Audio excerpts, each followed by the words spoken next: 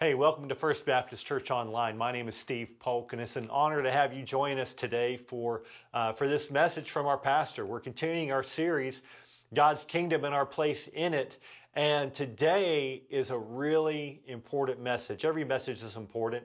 Every word from God is important, but today is very pivotal in our thought process. We're going to focus in on obedience. What is our place in the kingdom of God? It really is about obedience.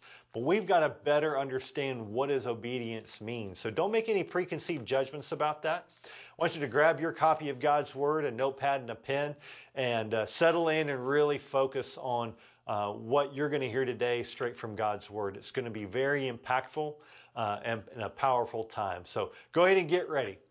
While you do, I just want to let you know about something. Even in our online community, we want to invite you, if you're at all within our area, we're going to invite you onto our campus February 6th. So just in a couple of weeks, we're going to have a special guest by the name of Brian Hausman for a Parent Summit.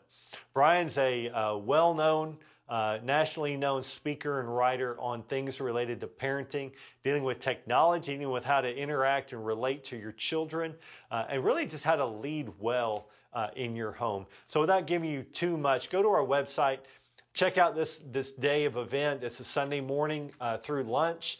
And I know if you can make that possible in your schedule and be here with us on campus in Rock Hill, you will be blessed by that experience. Well, let me pray for us now as our pastor comes and you be ready to receive a word from the Lord. God, thank you for your word, for how you challenge us, for the way you make us think, and even not that we think, but we think differently than we might naturally think. Today, as we look into what it means in the kingdom of God to be obedient and how to exercise that in our daily life, that you will challenge us and grow us today, that we will think differently about the kingdom of God and our place in it because we engage with you this morning. In Jesus' name we pray. Amen. Ray Baker was an Air Force pilot who flew B-52 bombers during the war in Vietnam, and he and other pilots had been trained, no matter what they were doing, whenever they heard the buzzer sound in their barracks, they were to stop what they were doing immediately and run to their planes. And he lost track of how many times he would be eating a meal and that buzzer would sound, or he'd be asleep in bed and the buzzer would go off. And they were trained. You get up and you run to the plane immediately. You don't hesitate. Stop doing what you're doing and run to the plane. And he did that time and time again. Well, there was one occasion when he was on furlough visiting his family in California, and the extended family and he had gone out to a Mexican restaurant to eat dinner, and everything was going really well until all of a sudden, Ray Baker got up, ran out of the restaurant into the parking lot. When his nephew caught up with him, he said, "Where are you going?" And the pilot said, "I'm looking for my plane. I heard a buzzer." And he just instinctively got up and ran. What they discovered was there was a buzzer in the restaurant near their table that was used whenever the kitchen had someone's plate ready, so they could notify the staff to pick it up.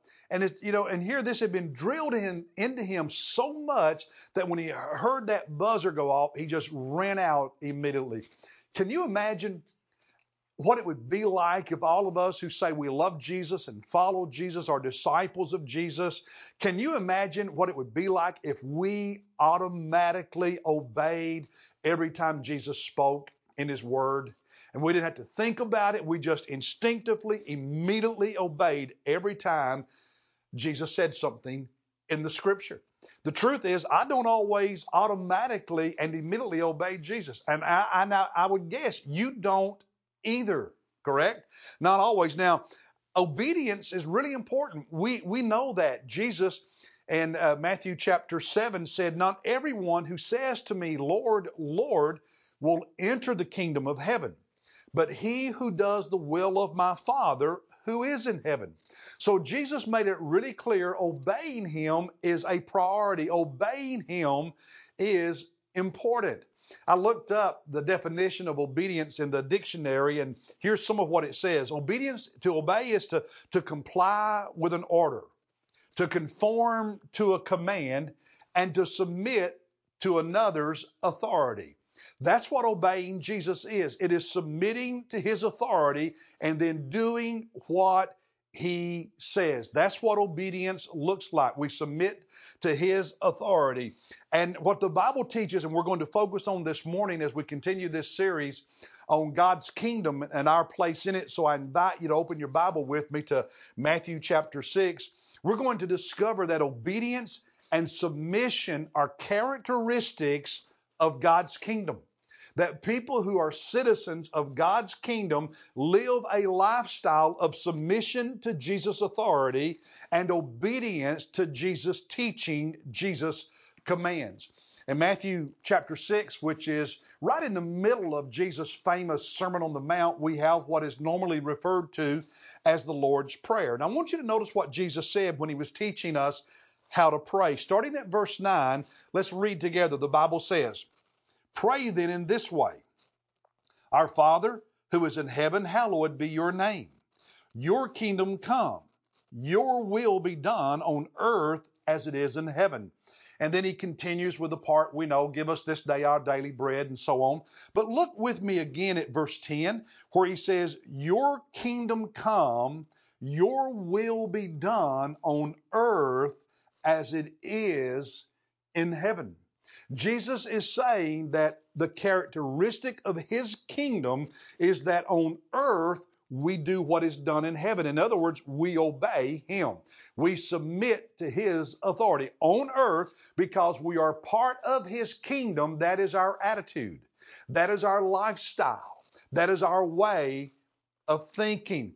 Now, the truth is a lot of us struggle with knowing and understanding God's will for our lives. And when we think about God's will, we tend to think primarily about decisions we need to make.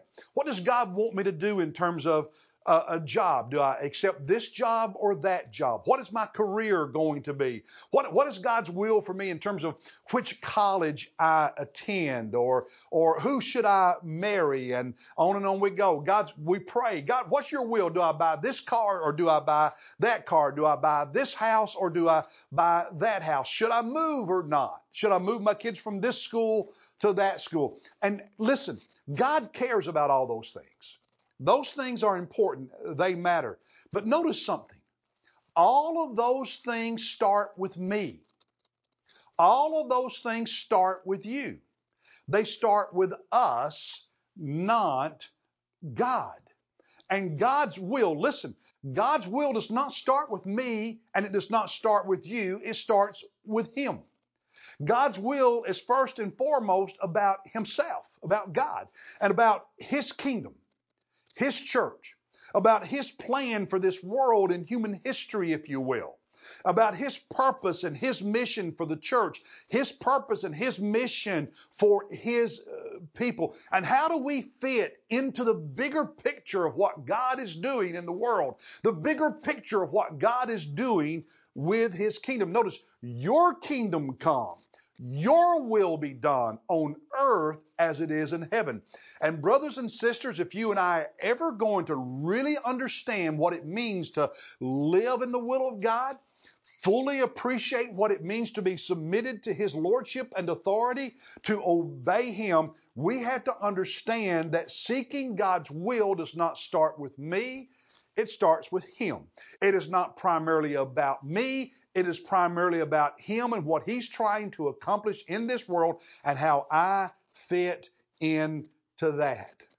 After the Lord's Prayer in Matthew chapter 6, Jesus discusses a lot of the issues that we care about and pray about, things that we worry about. Notice with me in chapter 6 at verse 25. Jesus said, "For this reason I say to you, do not be worried about your life," which encompasses everything, not just length of life, but everything that's a part of our life, "as to what you will eat or what you will drink.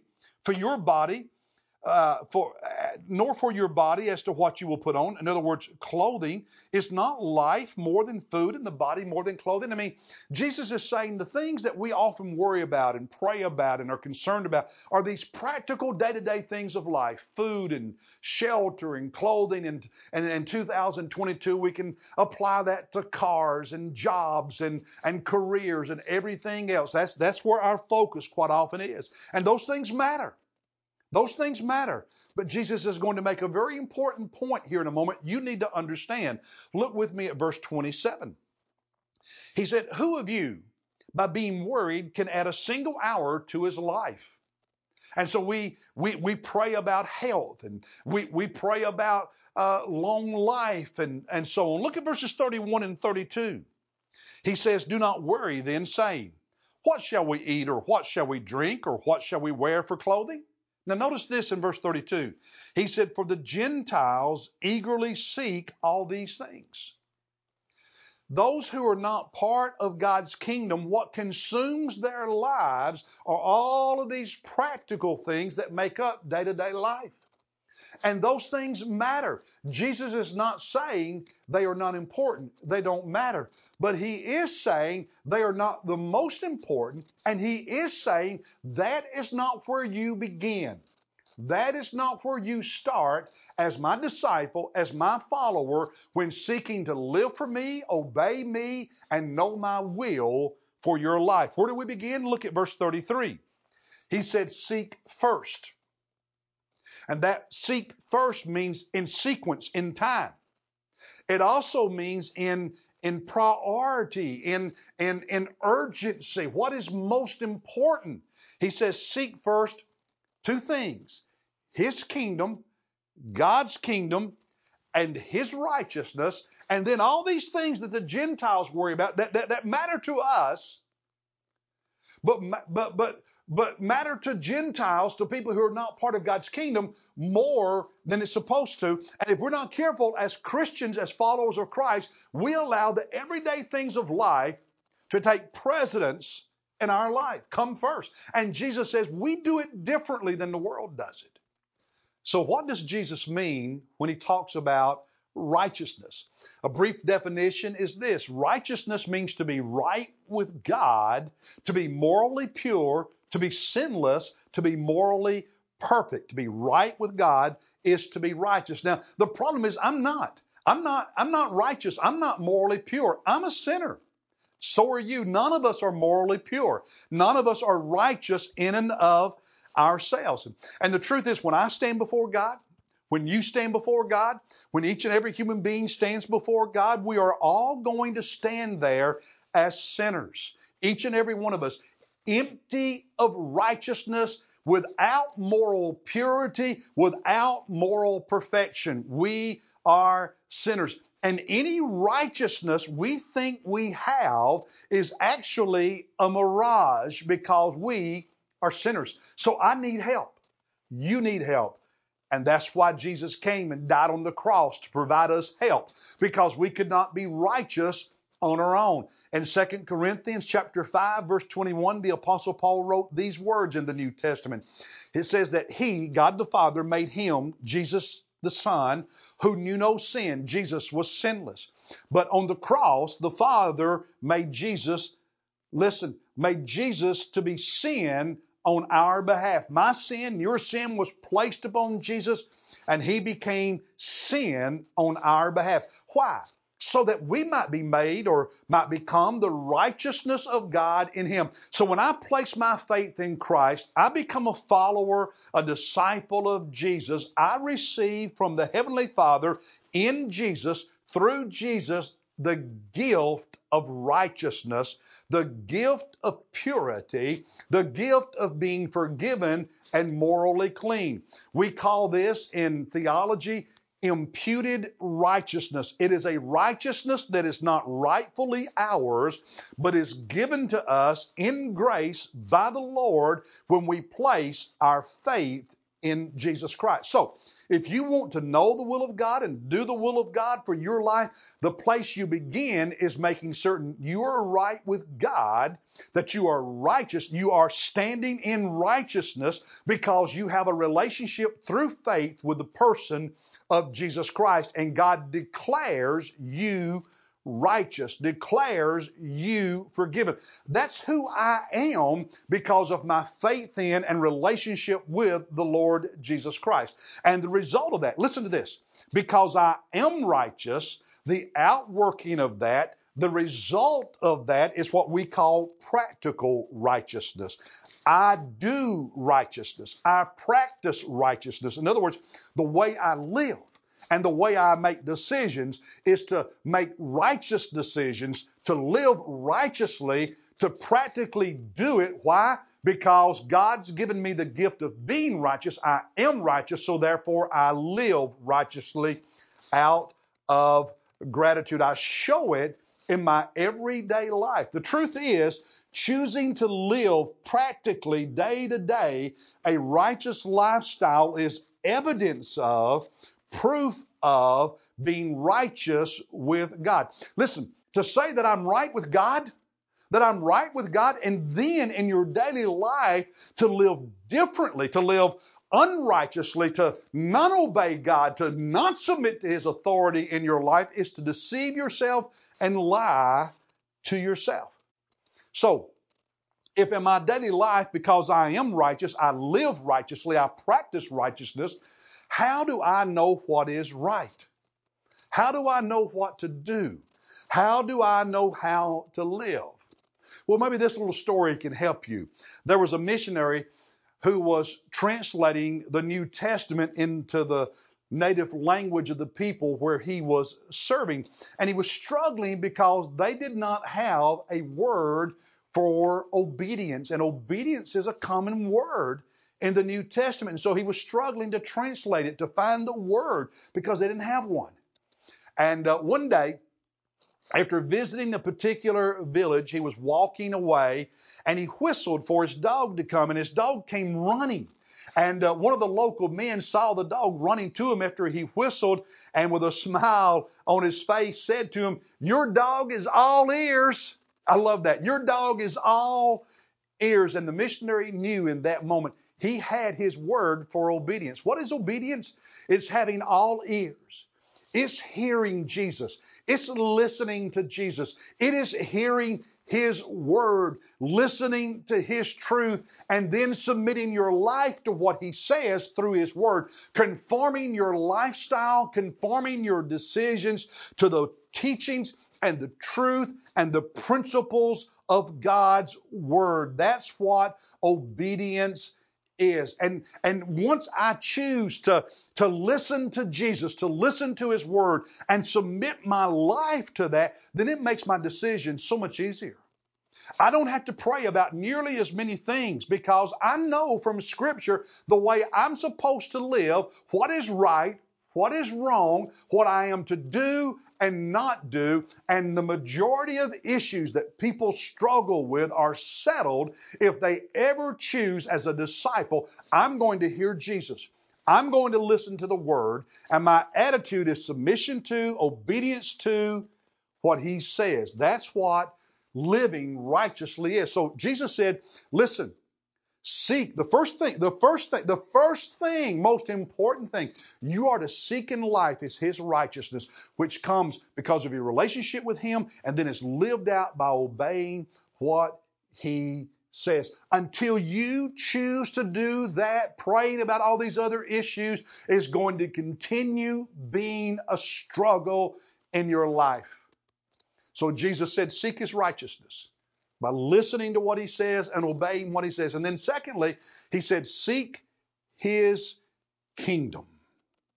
And the question you and I need to ask ourselves as we seek the kingdom of God is this: how do I, through my living and my service and my giving and my doing, how do I help advance the kingdom of God?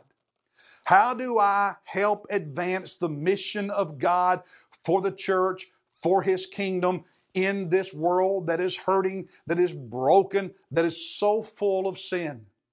We need to ask ourselves, how do I serve God in a way that actually makes a difference in the lives of other people? Seeking the kingdom of God means that I am willing to make sacrifices. It's not all about my comfort. Seeking the kingdom of God means that I want to make a difference and advance His cause rather than focusing only on my comforts and my desires and what I want. And I tell myself, I need. It's focusing on Him and His kingdom and His mission and His purpose. And when it calls for sacrifices, it's worth it. When it calls for saying no, it may not be because God's going to give you something bigger and better in your life. It may be because you saying no to that one thing puts you in a place where God can use you to move His kingdom and His cause forward in this world. And for those who are disciples of Jesus and followers of Christ, citizens of His kingdom, that is what is first and foremost on your heart and in your life.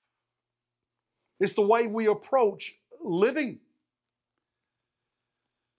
I want you to hear the story of one family because I believe it can help you understand what we're saying in this message today and encourage you. Watch this. Listen for God to speak to your heart as you hear this one family's story right now.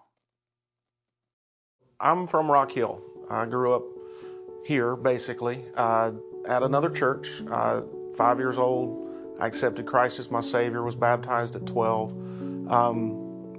But we were in church. My father led us into that Christian life, and he loves his walk with the Lord. When I was a teenager, we had relocated for several years to the mountains of North Carolina, and my dad, growing up, was always an insurance salesman, and he had also been a Gideon. So we got the experience of being able to go to different churches, and that was awesome. But during that experience, I also observed that when we went into a church that was being obedient to God, you could feel that because it was a difference inside that church. When I was a junior in high school, though, my father, having been an insurance salesman and agency manager, felt called to go into full-time ministry. And our home church here in Rock Hill, Garden Sanctuary, was sponsoring a mission church in a little town called Laramie, Wyoming. And I knew geography, I knew where Wyoming was, but I had no idea about Laramie. And being a junior in high school, playing on the football team, 2 games to go in the season, my dad says, we're moving. And that was, in my opinion, traumatic because it ruined my whole world. You know, I had all my friends and all my things that I did. So, you know, a typical teenager, I didn't want to go. But my dad said, we're going. So we moved right at 2,800 miles away to Laramie, Wyoming. And when we got there, we started to learn more about this city. The year before we arrived, there were 24 suicides in a town of 24,000. When we got there, I can only describe it as a feeling of heaviness. It was like there was a definite pressure always on you. And brown is, I don't know why that always comes out in my story, but it was a brown heaviness. There were churches there from denominations. They were mostly on one street. And I observed during that time, you could drive down that street, you knew the buildings were there, but it was almost like there was a veil in front of them that you couldn't really see that church. So without any missionary training or church planning training, my dad acted like a salesman. And so he ran an ad in the newspaper for free Bible study at the house that we had rented to live in. And it ran, I think, 1 or 2 times. He put it in there for like 5 days. And all of a sudden it didn't show up like the third day. So he was wondering and was fixing to call the newspaper the next day. He didn't get a chance to. A gentleman from the zoning board of the city of Laramie knocked on our front door and said, "Mr. Black, your house is not zoned for religious activities and your ad won't run anymore. Don't try." And that was a shock to us because, I mean, this was America, freedom of speech and all the things that we've grown up with. But what we didn't know is that the Mormon bishop lived about 5 streets over, and he wasn't going to tolerate some upstart Christian trying to do something new in his town. So we observed the work of God. We got a small congregation started, and in the summer, my dad got a phone call from the interim minister at our home church and said that the lead pastor had left, and the financial obligation that they had made to our family, they couldn't live up to anymore. So he could either choose to stay and try to do his best on his own, or he could come back to Rock Hill and assume the associate pastor's job at the church. So that was a big decision, and obviously he decided for his family that we needed to come back to Rock Hill. And that was really hard on him. And I watched my dad struggle with that. Didn't know if he had done the right thing. Didn't know if he had heard God right. So a lot of questions. Time passes. 20 years, actually. 2007, I take my family on a trip to Mount Rushmore. We went out and back in 9 days. It was a marathon run, but I said, since we're this close to this city that you always hear, talking to my children and my wife, you always hear me and your grandparents, Papa and Cinda, talk about, we're going to go see Laramie. I'm going to show you this place that we lived. And to get to Laramie, from where we were, you have to go through the city of Cheyenne. There's a mountain in between. Laramie sits on a plain at about 8,000 feet. To get there, you've got to go over the mountain pass, which goes about 11,000 feet. And when we were coming down that mountain on the other side, there was a bright, white, new church on the edge of town. That spirit, that brown heaviness was not there anymore. And I saw that my dad, being obedient to God, he was not meant to start some gigantic ministry on the plains of Wyoming. We were there to put a hole in the dam that Satan had built around that town. And